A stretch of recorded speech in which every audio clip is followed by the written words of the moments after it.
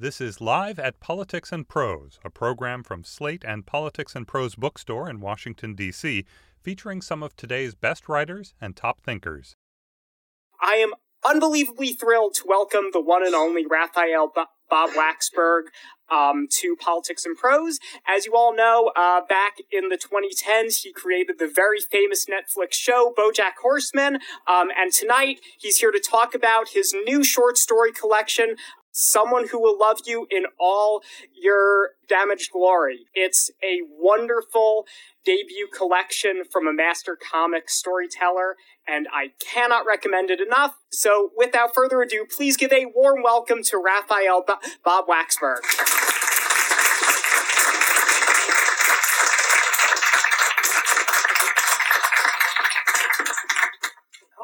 Hello, everybody. Thank you for coming out in the rain. I appreciate it. I'm gonna get right into it. I didn't bring my own book, so I'm gonna use this one. I hope it doesn't ruin the tableau that was set up. But just remember, this is what the book looks like. And so as I'm reading it, you can think to yourself, it's the pink cover one. So if later you're like, I want to get what he was reading. What was it again? It's this one. So just the basic structure of this evening is I'm going to read a thing, and then I think I'm going to talk for a little bit, and then I think I'm going to read another thing, and then I'm going to answer some questions if you guys have any questions. You can start thinking of questions while I'm reading. We'll see how it goes, though. I don't know. This is the first story in the collection. What if I just started reading and then just read the whole book? That'd be nuts, right? No, but I'm starting at the beginning. Here we go. The date is going well. He's handsome and charming and everything he claimed to be on the website. She likes him, she decides. He's the kind of guy you could introduce to your friends, she decides. After dinner, he invites her back to his place. He opens a bottle of wine and pours her a glass. He also offers her a tall, skinny can with a rubber lid. Salted circus cashew? What's a circus cashew? She asks. Open it up, he says. See for yourself. She looks at the can. The label says, the Cashew Company's very own, and then in big bold letters, salted circus cashews, and then in smaller letters, tasty, salty, and then in even smaller letters, ingredients, cashews, salt. And then on the side, there's a drawing of a man with a whip, a lion tamer. The whole design of the can is circus-themed, and the lion tamer has a speech balloon coming out of his mouth, and inside the speech balloon it says, hello, friends. Please enjoy these freshly salted circus cashews, courtesy of the Cashew Company. Made with the finest ingredients combined to perfection, this can contains only the best salted circus cashews. There certainly isn't a fake snake wrapped around a spring that will jump out and startle you when you remove the top, if that's what you were thinking. No, perish the thought. Only cashews here, I swear to God. I am being 100% sincere about the cashews. Why would there be a snake in here? That's crazy talk. Look, if you open this can and a pretend snake jumps out at you, then you have my permission to never trust me again. But why would you want to miss out on the opportunity to eat delicious salted cashews just because of the slight off chance that this is all an elaborate ruse to make you appear foolish? Okay, I see you are still not opening the can. And I understand that. Maybe you are right to be cautious. You have been lied to before, after all. Your heart is weathered and scarred, mishandled by many, eroded by time. You are no dummy, and yet repeatedly you stumble over the cracks of your cobblestone heart. You let your naked, foolish hopes get the better of you. Perhaps every can of cashews has a fake snake lurking, but you keep opening them, stupidly, because in your heart of hearts you still believe in cashews. And every time you discover the cruel fiction of the cashew can, you swear to yourself you'll trust a little less next time. You'll be a little less open, a little more hard. It's not worth it, you say. It just isn't worth it. You're smarter than all that. From now on, you're going to be smarter. Well, I'm here to tell you that this time will be different, even though I have absolutely no evidence to support that claim. Open this can, and everything will be okay. The salted circus cashews are waiting. They are so savory and delicious. You will be so glad you put your faith in me. This time is different. I promise you it's different. Why would I lie to you? Why would I want to hurt you? This time, there is no snake waiting. This time, things are going to be wonderful. So that's the first story. And it does set up some themes of the book. And I realized, because I've been doing a bunch of interviews in the past few weeks promoting the book, and people ask, what is the book about, and what does it mean? And I kind of surprised myself that I had an answer, because while I was writing it, I didn't really know what the book was about. I kind of knew it was going to be about love broadly, and all the stories are about love in some sense, which is a very broad thing for a book of short stories to be about. But only in talking about it have I really articulated its thesis. When I was writing, I would write something, and I would think, this is good for the book. I'd write something else, and think, this is not good for the book. This doesn't go in the book. And I didn't know where I was going, and yet somehow I found it. And I think what this book is about, which is kind of laid out in this first story, it's love, and the thesis, I guess, is that love is hard, and love is challenging, and love is scary. And the question of the book is it worth it? And I don't know. You have to read the book to find out. I have my answer, but I think this book is actually full of the pros and cons. And depending on where you are in your life, I like to think this book acts a little bit as a Rorschach test, and will kind of meet you where you are, and perhaps make you think about where you are. And you might be convinced by the cynicism in the book, or you might be convinced by the hope in the book. And that is your journey to go on, and it's none of my business, frankly. So I wanted to do something special for every stop on my bookstore trip. Bookstore trip. Book tour is the phrase I was looking for. See, that's the special thing. I didn't rehearse that phrase, so it came out like that. So I wanted to do something special for Politics and Prose. So that was the prose part of the evening. Let's talk about politics, guys. And there is a point to this. It's going to relate back, maybe? I don't know. I think it'll relate back. Because a question people ask me a lot as a writer is, where do your ideas come from, right? And the truth is, the ideas come from my ideas. They come from things that I'm thinking about or fascinated by. And so I want to tell you a little bit about a thing that I've been fascinated by for a while, and then I'm going to read you a little bit from a story that kind of came out of that. So the thing that I've been fascinated by is my favorite American president, Chester A. Arthur. So just to recap who Chester A. Arthur is, I prepared a little song. You can use as a mnemonic to kind of remind, oh, right, he's that one. I think it's catchy. When you guys get it, feel free to sing along, okay? Here we go. I'm going to sing a song now. Bum, bum, bum. Chester Alan Arthur was the son of a preacher. Before he was the pres, he was a lawyer and a teacher. Good. 20th VP, he was then inaugurated when Garfield pissed somebody off and got assassinated. In the scope of history, his presidency seems short, but he found time to name 2 justices to the Supreme Court. Great. Julius Ann inspired him to be less of a doormat. His primary achievement was the Pendleton Reform Act. After his first term, he had to find a new vocation, the last incumbent not to earn his party's nomination. He didn't have a lot of time to dine on fancy cheeses. He died just 2 years later 'cause his kidney had diseases. That's who Chester Arthur is.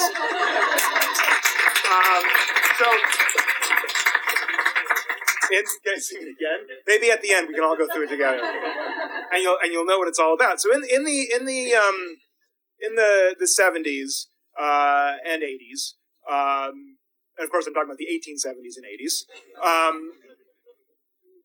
politics was overrun with corruption and cronyism. I know that's difficult to imagine, but there was a lot of people doing favors for each other, and a lot of appointments were being made without consideration of who would be the best person for this job, but rather, who owes me something or who do I owe something, and how can I get my guys on top. And in fact, Chester A. Arthur was the poster boy for that exact kind of thing. The very reason he was added to the Garfield ticket was to reach out to that wing of the Republican Party that was like super into corruption and cronyism, right? It's like Barack Obama, when he wanted to balance out the ticket, he got an old white working class hard scrabble guy to balance out the ticket. James Garfield, to balance out the ticket, got a corrupt crony because there was a section of his party that wanted that in an administration. So then James Garfield got shot, kind of because of this, because there was a guy who thought he deserved an ambassadorship and then didn't get it. And in those days, when someone got shot, people paid attention and decided to maybe make some laws or change the rules. And so there was a movement now, maybe this system isn't quite good. But James Garfield really took his time dying. He was like a real drama whore about it. He took 2 months, I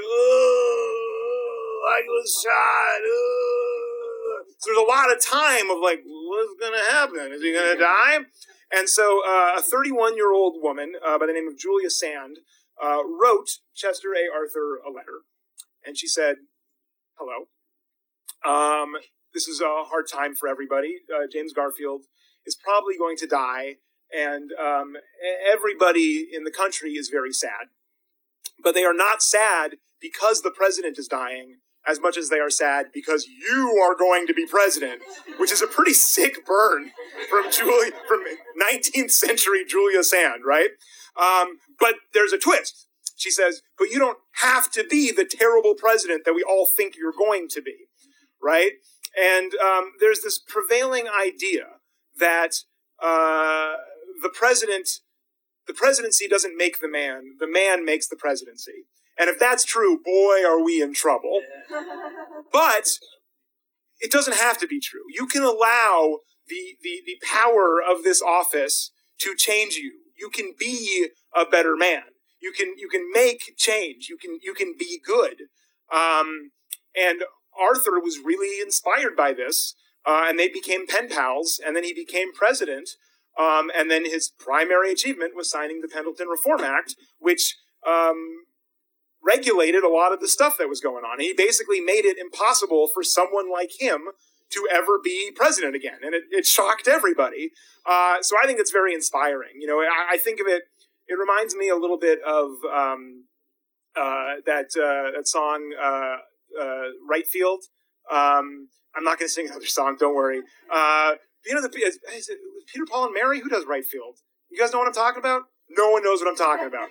You know what I'm talking about, right? Is it Peter, Paul, and Mary? Is it just Paul? Oh, Peter and Mary were like, I don't want anything to do with this.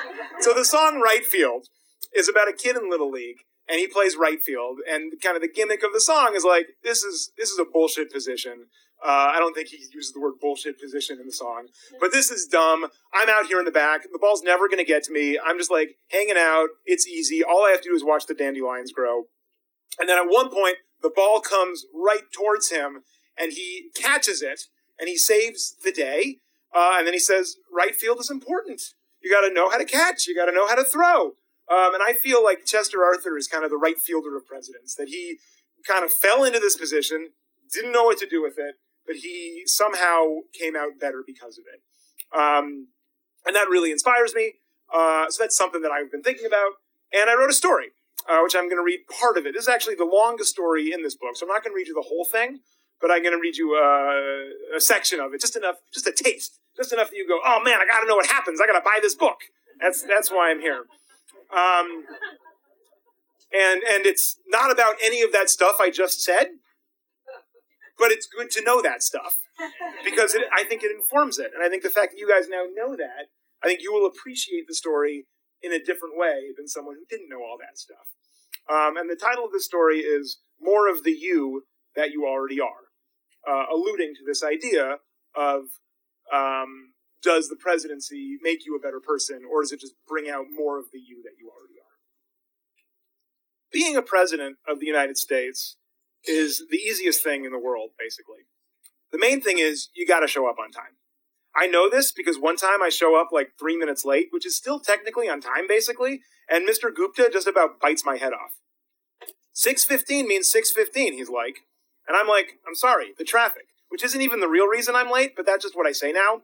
Because one time when I was late at this Quiznos I worked at, I told my boss it was because of Ramona, and at first he was real nice about it, but I could tell it bummed him out.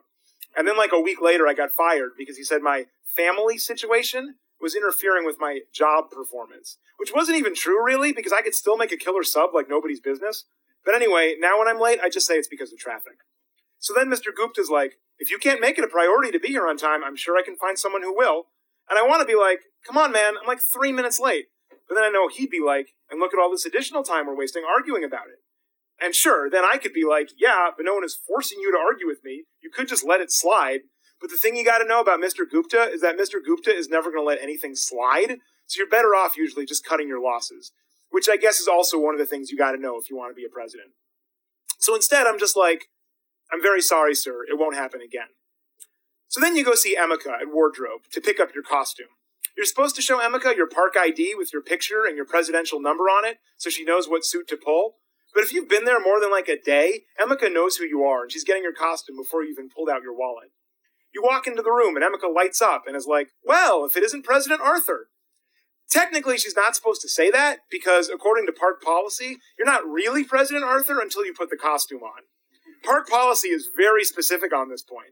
I guess because one time Thomas Jefferson was going around town all like, I'm Thomas Jefferson, and trying to get free shit out of it, like milkshakes or whatever, and picking up girls. And when that got back to park management, Mr. Gupta got his ass chewed out by the guys at corporate. So then we all got our asses chewed out by Mr. Gupta. Anyway, Emeka's real friendly, and she's got great stories, even though they're never really about anything. I guess it's more the way she tells the stories. Like, the story could be, Teddy Roosevelt lost a button, and Emeka had to sew on a new one. But from the way she tells it, you'd think it was the most interesting story in the world, full of twists and turns and heroes and villains. One time, Valerie took a double shift because I guess Emeka had to go to a wedding. And when I walked into Wardrobe and I saw Valerie in the morning, that was probably the worst day of my life. Also, that was the day the doctor told us Ramona's sickness had spread to her bones, so it was definitely a real bad day. I'm not saying the two things are related necessarily, Valerie sitting in for Emeka and my sister's sickness spreading to her bones. All I know is I feel much better every morning when Emeka's there. Nothing against Valerie, I just like Emeka better. Anyway, after you get your costume from Emeka, you go into the changing room and you put your big giant head on, and then, ta-da! You're a president! Being Chester A. Arthur is like the easiest president to be, because basically you just have to stand around outside the entrance to the Rutherford B. Hedge Maze by the Bridge to a Better Tomorrow over the river of racial intolerance, and sometimes Lincoln walks by, and then people ask if you'll take their picture with Lincoln, and you're just like, sure, I'm Chester A. Arthur, I'm not doing anything. And, okay, some days it feels like, what's even the point of being a president if you're just going to be Chester A. Arthur? Like, there's this other guy who started on the same day I did, and he gets to be Franklin Roosevelt, which is a doubly sweet gig, because, first of all, everyone loves FDR, but the even sweeter part is you get to sit down all day. Except for during the 1600 Pennsylvania Avenue Review, when at the end of your New Deal song, you stand up for like 5 seconds, and it's a huge fucking to-do. You get a round of applause just for standing up. And you don't even have to do a soft shoe routine like Calvin Coolidge does. But also, if you're FDR, the shitty part is you got to memorize all these facts about FDR, who was president for like 100 years just about. And people are always coming up to you, asking questions like, what's the only thing we have to fear? And what do you have against the Japanese anyway? And if you get them even a little bit wrong, then some kid's jerk parent is going to complain to park management, and then you know Mr. Gupta is going to get all up in your ass about it. So all things being equal, I'd rather be Chester A. Arthur, honestly. Some days Benjamin Harrison wanders by for a couple hours, which isn't so bad because at least it's someone to talk to. And then I got a couple pages about Benjamin Harrison. I'm not going to skip those. You can read those later. But Benjamin Harrison isn't a bad guy 90% of the time, and sometimes he has interesting things to talk about. Like, one time he saw the new X-Men movie, and then on Monday he told me the whole story, so I didn't have to pay to see it myself. That was pretty decent of him, and he didn't have to do that. He even acted out some of the fight scenes. He also always has good gossip about what's been going on around the park, on account of him being a floater and all. So sometimes he can tell you shit like, a little kid peed all over James Monroe. That's hilarious, because first of all, if you knew James Monroe even a little bit, you'd be like, fuck that guy. But also because Founding Fathers Square is about as far as you can get from Wardrobe. So you have to imagine Monroe having to walk all the way across the park covered in little kid piss. And just picturing that could be the highlight of your week pretty much. So whenever Harrison wants to talk about his extra large fuck doll that he keeps in the back of his van, that's the page that I skipped. And I want to be like, dude, shut the fuck up. Nobody cares. Instead, I'm just like, come on, man, there are kids here. And that usually does the trick. If any guest at the park wants to talk to you, which basically only happens if there's a long line to talk to one of the important presidents, there's really just two things you have to know about Chester A. Arthur. One, I became president when President Garfield pissed somebody off and got assassinated. And two, my primary achievement was the Pendleton Reform Act. Then, if someone asks you what the Pendleton Reform Act was, you can probably jump off the ground and fly to Hollywood and kiss a supermodel on the mouth, because you are definitely in a dream right now. Because literally no one ever asks a follow-up question about the Pendleton Reform Act. Then at the end of the day, you change out of your costume and you return it to Valerie in Wardrobe, or sometimes Emika if Valerie and Emika switch shifts. I like seeing Emika in the morning because then it feels like it's going to be a good, normal day with no surprises, but if Emika and Valerie switch shifts and I see Emika at the end of the day, that's not the worst thing in the world either, I guess. The only problem is I feel bad giving my sweaty costume to Emika for her to clean, which is, I guess, the downside of Emika working the night shift. I like to imagine Emika coming into work in the morning and pulling my costume out of the dryer, clean and warm. Maybe even holding her cheek up to Chester A. Arthur's chest to get a little of that warmth. Anyway, that's like a typical day. Or it was before all this shit started going down. The shit starts on Sunday, of course. Shit always starts on Sunday. I guess because that's our last day, so if management wants to flip some switch that makes everything go all badass nutty, everyone can cool off over the weekend, which is what we call Monday. And then when we come back to work on Tuesday, it's like nothing ever happened. Anyway, I'm already in a bad way on the day the shit starts going down, because the night before, Ramona gets a bad reaction to her new medication. So I'm up all night keeping her company while she throws up every 20 minutes. We try to make a game of it, where every time she barfs, I ask her a question about one of her favorite things. Hey, Ramona, what do you think of the new Drake album? Blah! Really? You used to love Drake. You don't like the new stuff? Blah! Wow, strong reaction. Guess I should delete all the Drake songs off your phone. Guess you hate Drake now. And Ramona smiles, even while barfing, and is like, you're so stupid. And I'm glad I could be there for Ramona and make her smile, but the end result is I'm real tired at work the next day, which is not the way you want to be when shit starts to go down. At this point, Van Buren's been on leave for about a week, on account of him taking his wiener out and waving it at a bunch of deaf kids during the fireworks show. It's not that he's a pervert, he tried to explain. He just got confused between deaf kids and blind kids. I guess Mr. Gupta doesn't go for that explanation, because after a week, word trickles down that Van Buren's not coming back. And not just that Van Buren, Harrison says. Any Van Buren. I don't get it. I'm like, what, are we just not going to have a Van Buren? And Harrison's like, would you miss him? Next thing is, Mr. Gupta's calling an all-presidents meeting, after hours. This is serious business, an all-presidents meeting. Mostly news goes out in small groups, and by the time they call in my group is group 5, word's already spread anyway. Last time I can remember an all-presidents meeting was when Madison was racist to one of the guests, so Mr. Gupta called us in all at once so he could tell us, don't be racist. And Madison's like, but what if your guy really was racist? Like, what if he owned slaves? And Mr. Gupta's like, yeah, okay, but still, don't be racist. This time the meeting's about Van Buren. I'm sure you're all wondering why Van Buren isn't here, Mr. Gupta's like. And Franklin Pierce is like, because he showed his wiener to those deaf kids. And Mr. Gupta gets all flustered. He's like, no, well, yes, but that's... He takes a moment to regain his composure. I'm sure you're all wondering why Thomas Jefferson isn't here, Mr. Gupta's like. I look around. I hadn't noticed, but sure enough, Jefferson isn't there. In fact, a lot of people aren't there. Mr. Gupta smiles and is all, I'm sure you're thinking, how are we going to open the park next week without Andrew Jackson, or James Monroe, or John Adams, or even George Washington? I look around. Yeah, pretty weird. Well, Mr. Gupta continues, what if I told you we could get 10 presidents for the manpower of one, and not just people pretending to be presidents, real, actual presidents? Just then, the door to the extra office where no one's allowed opens, and a white lady in a suit backs out into the bullpen, holding a long chain. And she calls into the extra office like, come on, buddy. A low groan comes out of the extra office where no one's allowed, and Benjamin Harrison and I look at each other like, well, this is some shit, huh? The white lady looks at us and smiles, white ladily, and it's just like, he's very shy. And Mr. Gupta is all annoyed now. Like, he called this whole meeting and everything, and now whatever is back there on the other side of that chain, which I guess was the whole point of it, won't even come out. And he's just like, is he coming or not? And the lady ignores Mr. Gupta and just keeps looking into the room, like, come on, buddy.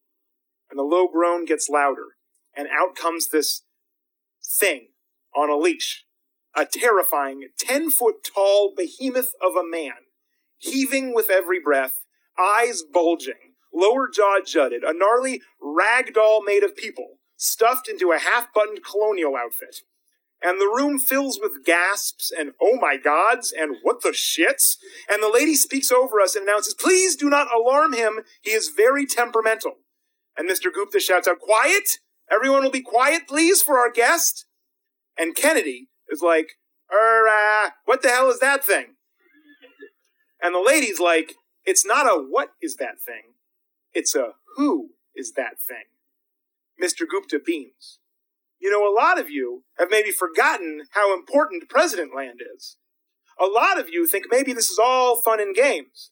But actually, President Land is a very educational place for families. A lot of respectable people think that what we do here is very noble work.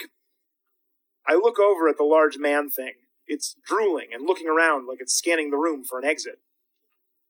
I work for Frank Fielding, says the white lady. And everyone just kind of looks at her like, who? And she says again, annoyed, Frank Fielding? The Frank and Felicity Fielding Foundation? Funding tomorrow's solutions today for yesterday's problems tomorrow? And I'm like, oh yeah, because I'm pretty sure I heard that in a commercial once. The lady is smiling super wide now. Frank Fielding is a true visionary and a game changer. Some people say he's like the new Steve Jobs, but I actually think he's more like Che Guevara meets Gandhi, if Che Guevara and Gandhi were billionaires. And Harding's like, kind of sounds like you got a crush on Frank Fielding. And the lady's like, I do not have a crush on him because he is my boss, and besides, he has a wife, so that is impossible. Please ignore President Harding, Mr. Gupta coughs out. He is very rude.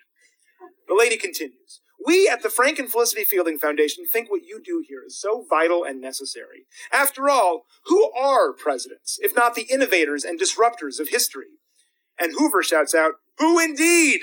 And Hoover's idiot buddies start giggling, and Mr. Gupta's like, guys, please.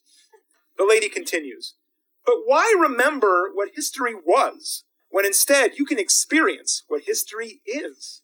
Through samples from their distant progeny, we at Fielding Corp Research Labs were able to reconstruct with 88% accuracy, literally up to 12% of the actual genetic makeup of the fathers of this nation. With that DNA data and the world's most powerful 4D printers, we were able to construct our tax-deductible gift to the park, Wajum Majvit. Say hello, Wajum! She yanks on the chain and the beast groans a plaintive guttural wail. Wajum Majvit is a perfect genetic combination of the first 10 presidents, Mr. Gupta announces proudly. Wajum Majvit, the lady repeats. Washington, Adams, Jefferson, the rest. And Mr. Gupta continues, not just guys in costume, I'm saying. This guy is the actual president's, oh no, he is vomiting. Sure enough, this thing is now puking all over the floor. Like, for real, just fire-hosing chunks all over the place. And part of me wants to cut through the awkwardness by asking the monster what it thinks of the new Drake album. But I know I probably shouldn't in front of the white lady. She starts stroking his scraggly hair and says, "It's okay. This is natural. People do this, Wajum. This is natural." And Mr. Gupta's like, "Please ignore the vomiting. Once we get the vomiting under control, Wajum Majvit will be beloved by children and visitors to the park of all ages." And that's the end of the meeting. And that's the end of the excerpt that I'm going to read for you today. If you want to read the rest, it's this book. And I'm going to put it right here. And now we have some time for some questions from all of you. And I guess we have some microphones that you should speak into. If anyone has a question, just line up and you can ask. And if you don't have a lot of questions, I can read more stories. But let's answer some Okay, questions. I'll make it very short so you'll read more stories. Do you read the recorded version? Yeah, so the audiobook, there's a full cast of people. So I read Salted Circus Cashews, which I did tonight. And I read the last story in the book. But the rest of it is some of my actor friends. And some actors who are not my friends, but I asked if they do it, and they said yes. Okay. It's a really great cast. Since we're here where the book is sold, I want to recommend buying the book. But I would also recommend buying the audiobook because it's really fun. Great, thank you. Sure. Cool. So you are an expert at writing with these really dark themes and bringing, as you said, hope and also the cynicism and everything. But especially as a creator myself, how do you get to the point where you're able to bring all of that darkness to page or going through it? I mean, it's funny because a lot of my work, certainly on BoJack, but also even some of the early reviews of the book have commented on the darkness or the sadness or the hopelessness, which I don't necessarily intend. Like I said, I think my work can be somewhat of a Rorschach test, and I'm kind of meeting you where you're at. So, I might ask you, what are you so dark about? But I think the answer of how do I do it is I really try to write honestly. And I think a big part of writing for me and what I attempt to do in my writing is to communicate or articulate things that I am feeling or experiencing to somebody else, the reader. Which maybe that's obvious, maybe that's kind of what all writing is. But that's what excites me. If I feel like, oh, this is a turn of phrase that perfectly captures a way that I felt that I haven't been able to put into words or haven't seen before, that's really exciting for me. Is it a meditation? No, I don't know if it's a meditation. I think it takes work. It's writing the bad version, the kind of the naked, here's what I feel now, and then thinking is there a more interesting way to phrase that, right? But you got to get down the feeling first. And I think it's trying to, I think when I felt like I found my voice as a writer, it was when I felt like I was writing honestly the stuff that I wanted to be writing. And I think for a while I was writing what I thought I should be writing or what I thought good writing was supposed to be. And I think that's an important step. I wouldn't advise jumping over that because I think that's actually very helpful to finding your own voice. And even the word finding your own voice, I'm uncomfortable with it because I think you really craft your voice out of your influences and out of things you try on. But I think if you write something that feels like, yes, this is good, that's good. If you write something and you feel, I think this is what people are looking for, I think you can do better. And I think it's about writing what you are looking for. And so for me, that means honestly articulating some feeling or observation, but for you, it could mean anything else. But I think the goal is always to be more truthful to the kind of writer you want to be, which doesn't mean, shutting everything else out and just, looking at your navel. I think it's about trying stuff and seeing what feels good and seeing what feels awkward and maybe strengthening that, limb that isn't as strong or cutting it off and using this limb, Yes, hello. Oh, Hello. We're going back and forth. Okay. Hello. I think I was just going to ask what everyone's really here to figure out is what is the Pendleton Reform Act? So the Pendleton Reform Act was so I feel bad that I'm giving Chester Arthur all the credit because it was a senator named Pendleton who, if he was here, would be like, it's my act. My understanding of it is it was a means of checks and balances to make sure people who were appointed for the right reasons. In this day and age, it seems like that doesn't always happen, so I don't know what happened to it. But my understanding is that it was to kind of put an end to the cronyism or the favoritism or the nepotism that was running rampant in those days. So my real question, I'm just kidding, was mostly like, how do you, like considering that you had this like explosive, TV show that I'm not sure what it was, but no. BoJack Horseman. Yeah, BoJack Horseman. Like, how do you like not let that sort of like completely drive your next works? Like, how do you kind of like disconnect from what you've done previously? I don't know. I mean, I think all my work exists on a continuum. And I don't think of these stories necessarily as like, I'm going to prove to the world that I can do other things, because I think actually tonally there's a lot of similarities. I think if you enjoy BoJack Horseman, I think you will enjoy these stories, because I think they scratch a similar itch. And I'm not afraid of BoJack Horseman, and so I don't feel like I need to prove that I can do other things. That's not so much a motivator to me. I mean, I enjoy the freedom that comes with a new kind of writing as far as format and a different way to tell stories. But I don't necessarily feel like I have to run away from my successes in the past. Maybe if this book fails and I try a bunch of other things that fail, and then I'm only known for BoJack Horseman, I will start to resent it. But right now, I feel like I'm thrilled people love it, and I hope they also love my other stuff too. Thanks. I really have enjoyed BoJack Horseman a lot, but then after a few... I like this. Where this is going. But after a few seasons, I was just so upset at his cynicism, his misogyny, his total lack of learning, and I put it aside, and I may come back to it, but because there may be changes that I don't know whether are coming, and I'm excited. Yeah, but I mean, I don't understand why people just totally don't give up on him, because he's such a destructive, alcoholic, sexist pig of a horse. Great question. My answer would be keep watching.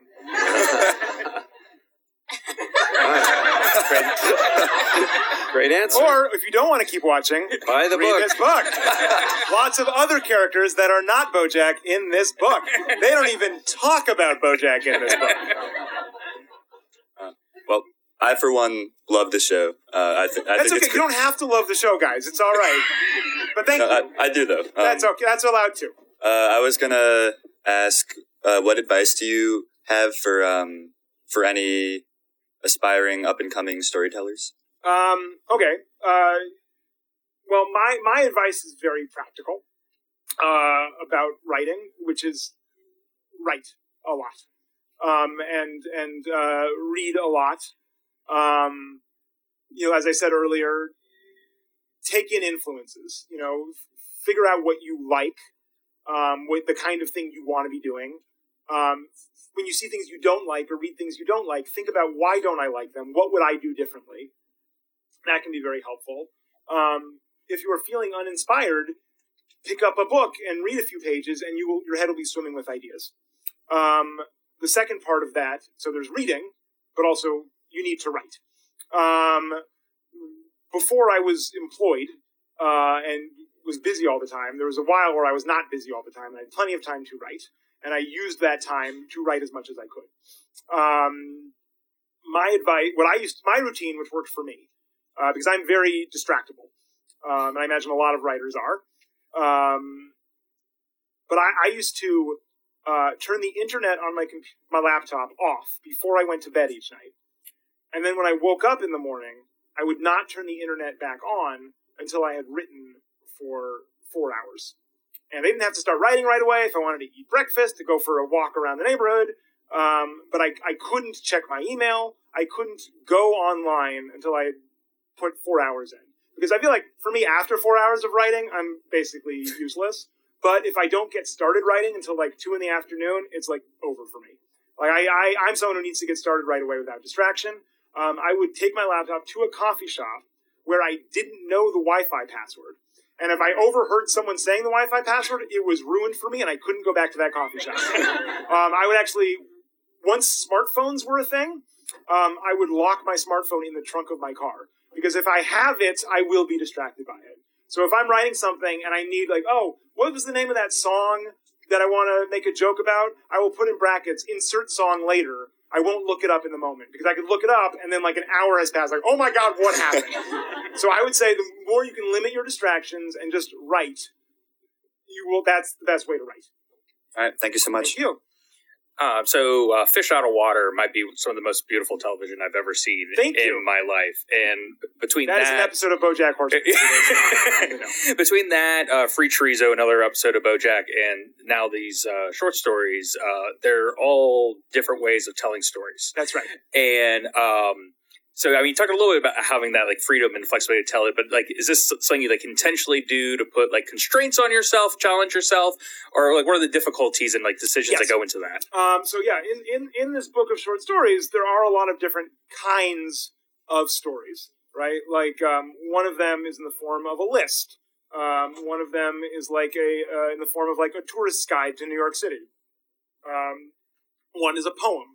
And I really enjoy playing with forms. And I think this comes a little bit from my sketch comedy days, because we used to, in my comedy group, would think of, like, what's a cool kind of sketch we want to do? You know, like, let's do a music video, or let's do a movie trailer, you know, and then, like, okay, what does that look like? How does, you know, and then we think, okay, what's the joke here, right? And so I think a lot of the ways I think about stories might feel a little counterintuitive or backwards, because I always want the form to match the function. I want it to be justified somehow by the story I'm telling. But that doesn't always mean that the story comes first and then that defines the form. A lot of times I'll come up with the form first and then I'll think, okay, what is a story that would necessitate this kind of storytelling, right? So for Free Churro, for example, I wanted to do an episode of BoJack that was just BoJack doing a monologue. And then we thought, well, what would be a reason he would have to do a monologue, right? Same with Fish Out of Water. I wanted to do an episode that was all silent, without any dialogue. We thought, okay, how do we justify that in the story so it doesn't just look like everyone's not talking for 30 minutes? So that for me, I find is a really helpful way into a story. If you think of, like, what kind of thing do I want to do? And for me, I always think each of these stories in the book, I kind of think have two hooks to them. You know, the first hook is kind of the gimmick of the story, and the second hook is the story itself, right? So, in that part of the story I just read, right, the first hook is kind of the discovery as you're reading of it. Oh, he's a president at a theme park, right? And like, oh, I get what's happening. There's like a fun kind of disassociation because he's referring to all these people like they're presidents, but they're just a bunch of, like, you know, hoodlums, you know, and ne'er-do-wells, a bunch of teens. Right? And there's kind of a fun energy there. But then once I figure that out, I go, okay, but I got to figure out what the actual story is, right? And that kind of clicks in with the introduction of Wajim Majvid. I think you could probably also notice I'm laying some things in about his sick sister, right? Like there's a story there too. And so for me, I don't want a story that feels like it's just gimmick, because that to me feels like a comedy sketch, and I feel like I have outgrown those sorts of silly distractions. But I also don't want a story that feels like it's just a story, because to me that feels boring. So I like to think, like, can I have some fun with this, but also find the emotional grounding in it? And that's kind of my goal with all of these. Yes? In crafting your own voice, who or what have been the biggest influences on your writing? I think that's impossible to say. I don't know. I mean, I think... I couldn't tell you biggest. There's a lot of influences that come from all directions. I can name a few of them. One writer that I really love is named Katherine Heine. She has a book called Single Carefree Mellow of short stories. But I first read her in high school creative writing class. She had a book called How to Give the Wrong Impression, which was the first time I ever encountered a short story told in the second person. Since then, I've read other older works told in the second person. So she did not invent this trick, but I was fascinated by it. In fact, a lot of the stories in this book are told in the second person. So I think it's a really interesting way to get in somebody's brain. And it feels more personal than stories told in the first person. But I think her book is very good. There's a short story by Jonathan Safran Foer called A Primer for the Punctuation of Heart Disease, which I think similarly to me plays with form in a really interesting way to tell an emotional story. Sarah Manguso is a writer I really like. She's a book called 300 Arguments. I have a piece in here called Short Stories that are just 10 sentence long stories that are very much inspired by her kind of writing. There's a piece called Joyas Valedores by Brian Doyle that I really love, that I think about a lot. Those are some influences.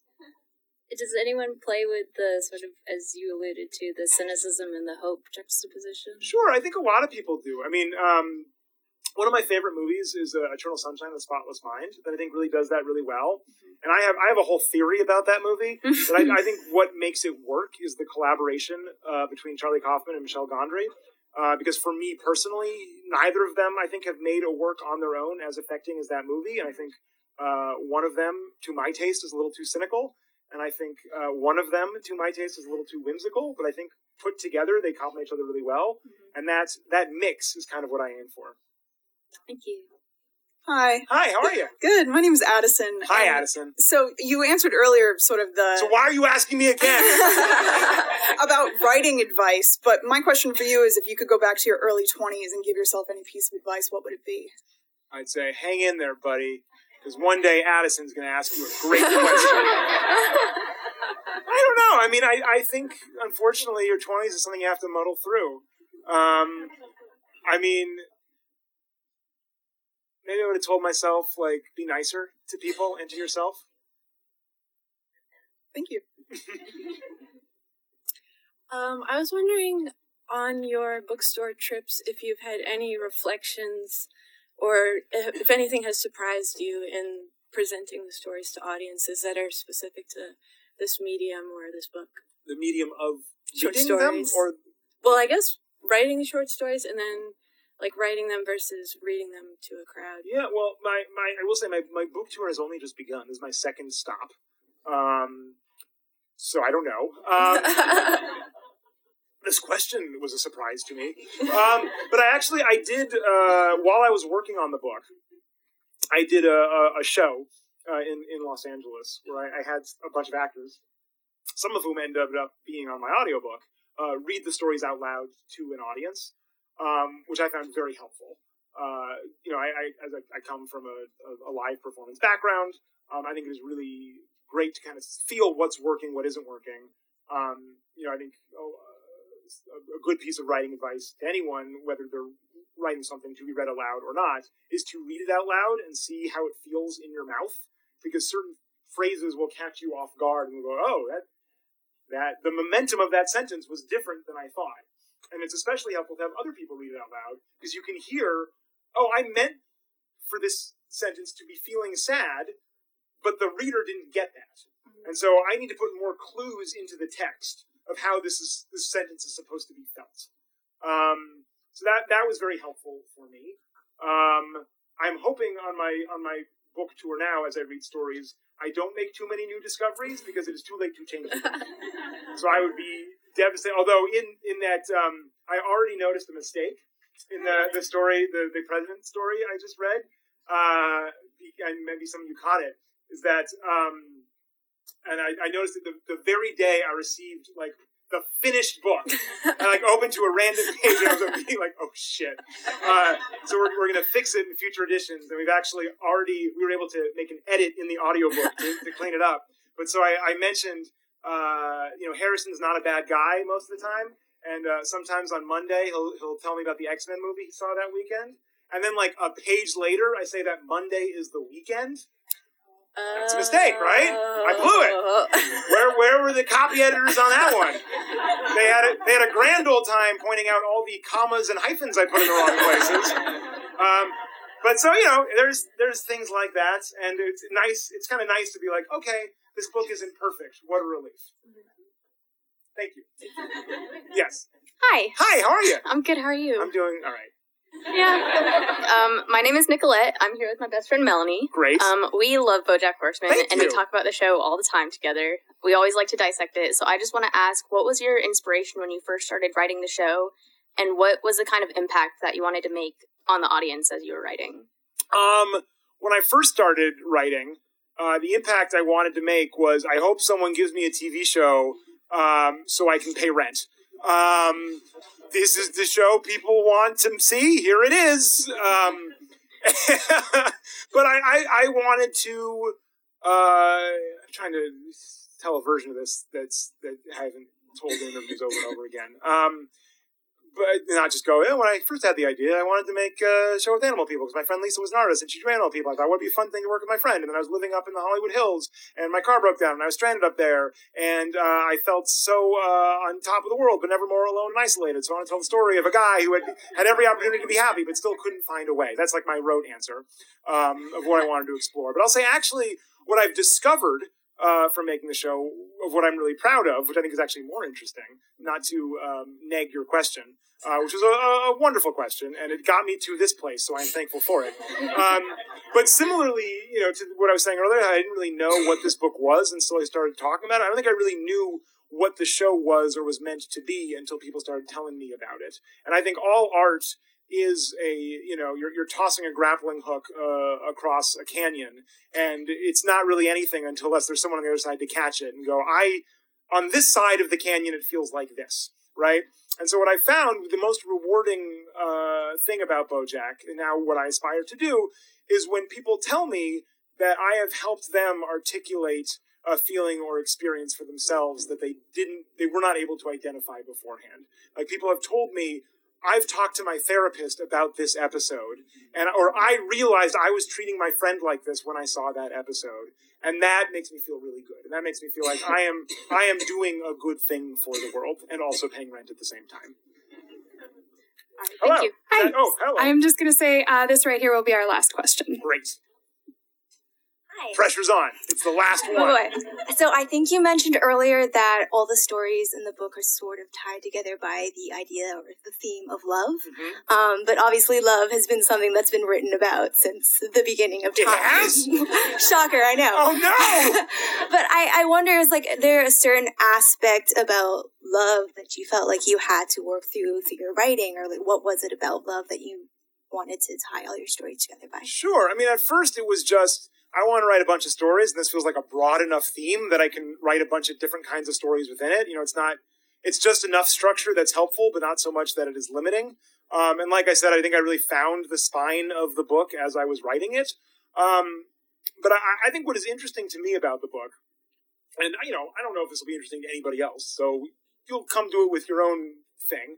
But what I find interesting about it is I wrote this book in some ways over the last 10 years. That it was really, some of these pieces are pieces I wrote not knowing what I would do with them. I didn't know I was writing a book of short stories. And then, in the last 2 years when I got my book deal, I was like, okay, now I'm writing these for the book.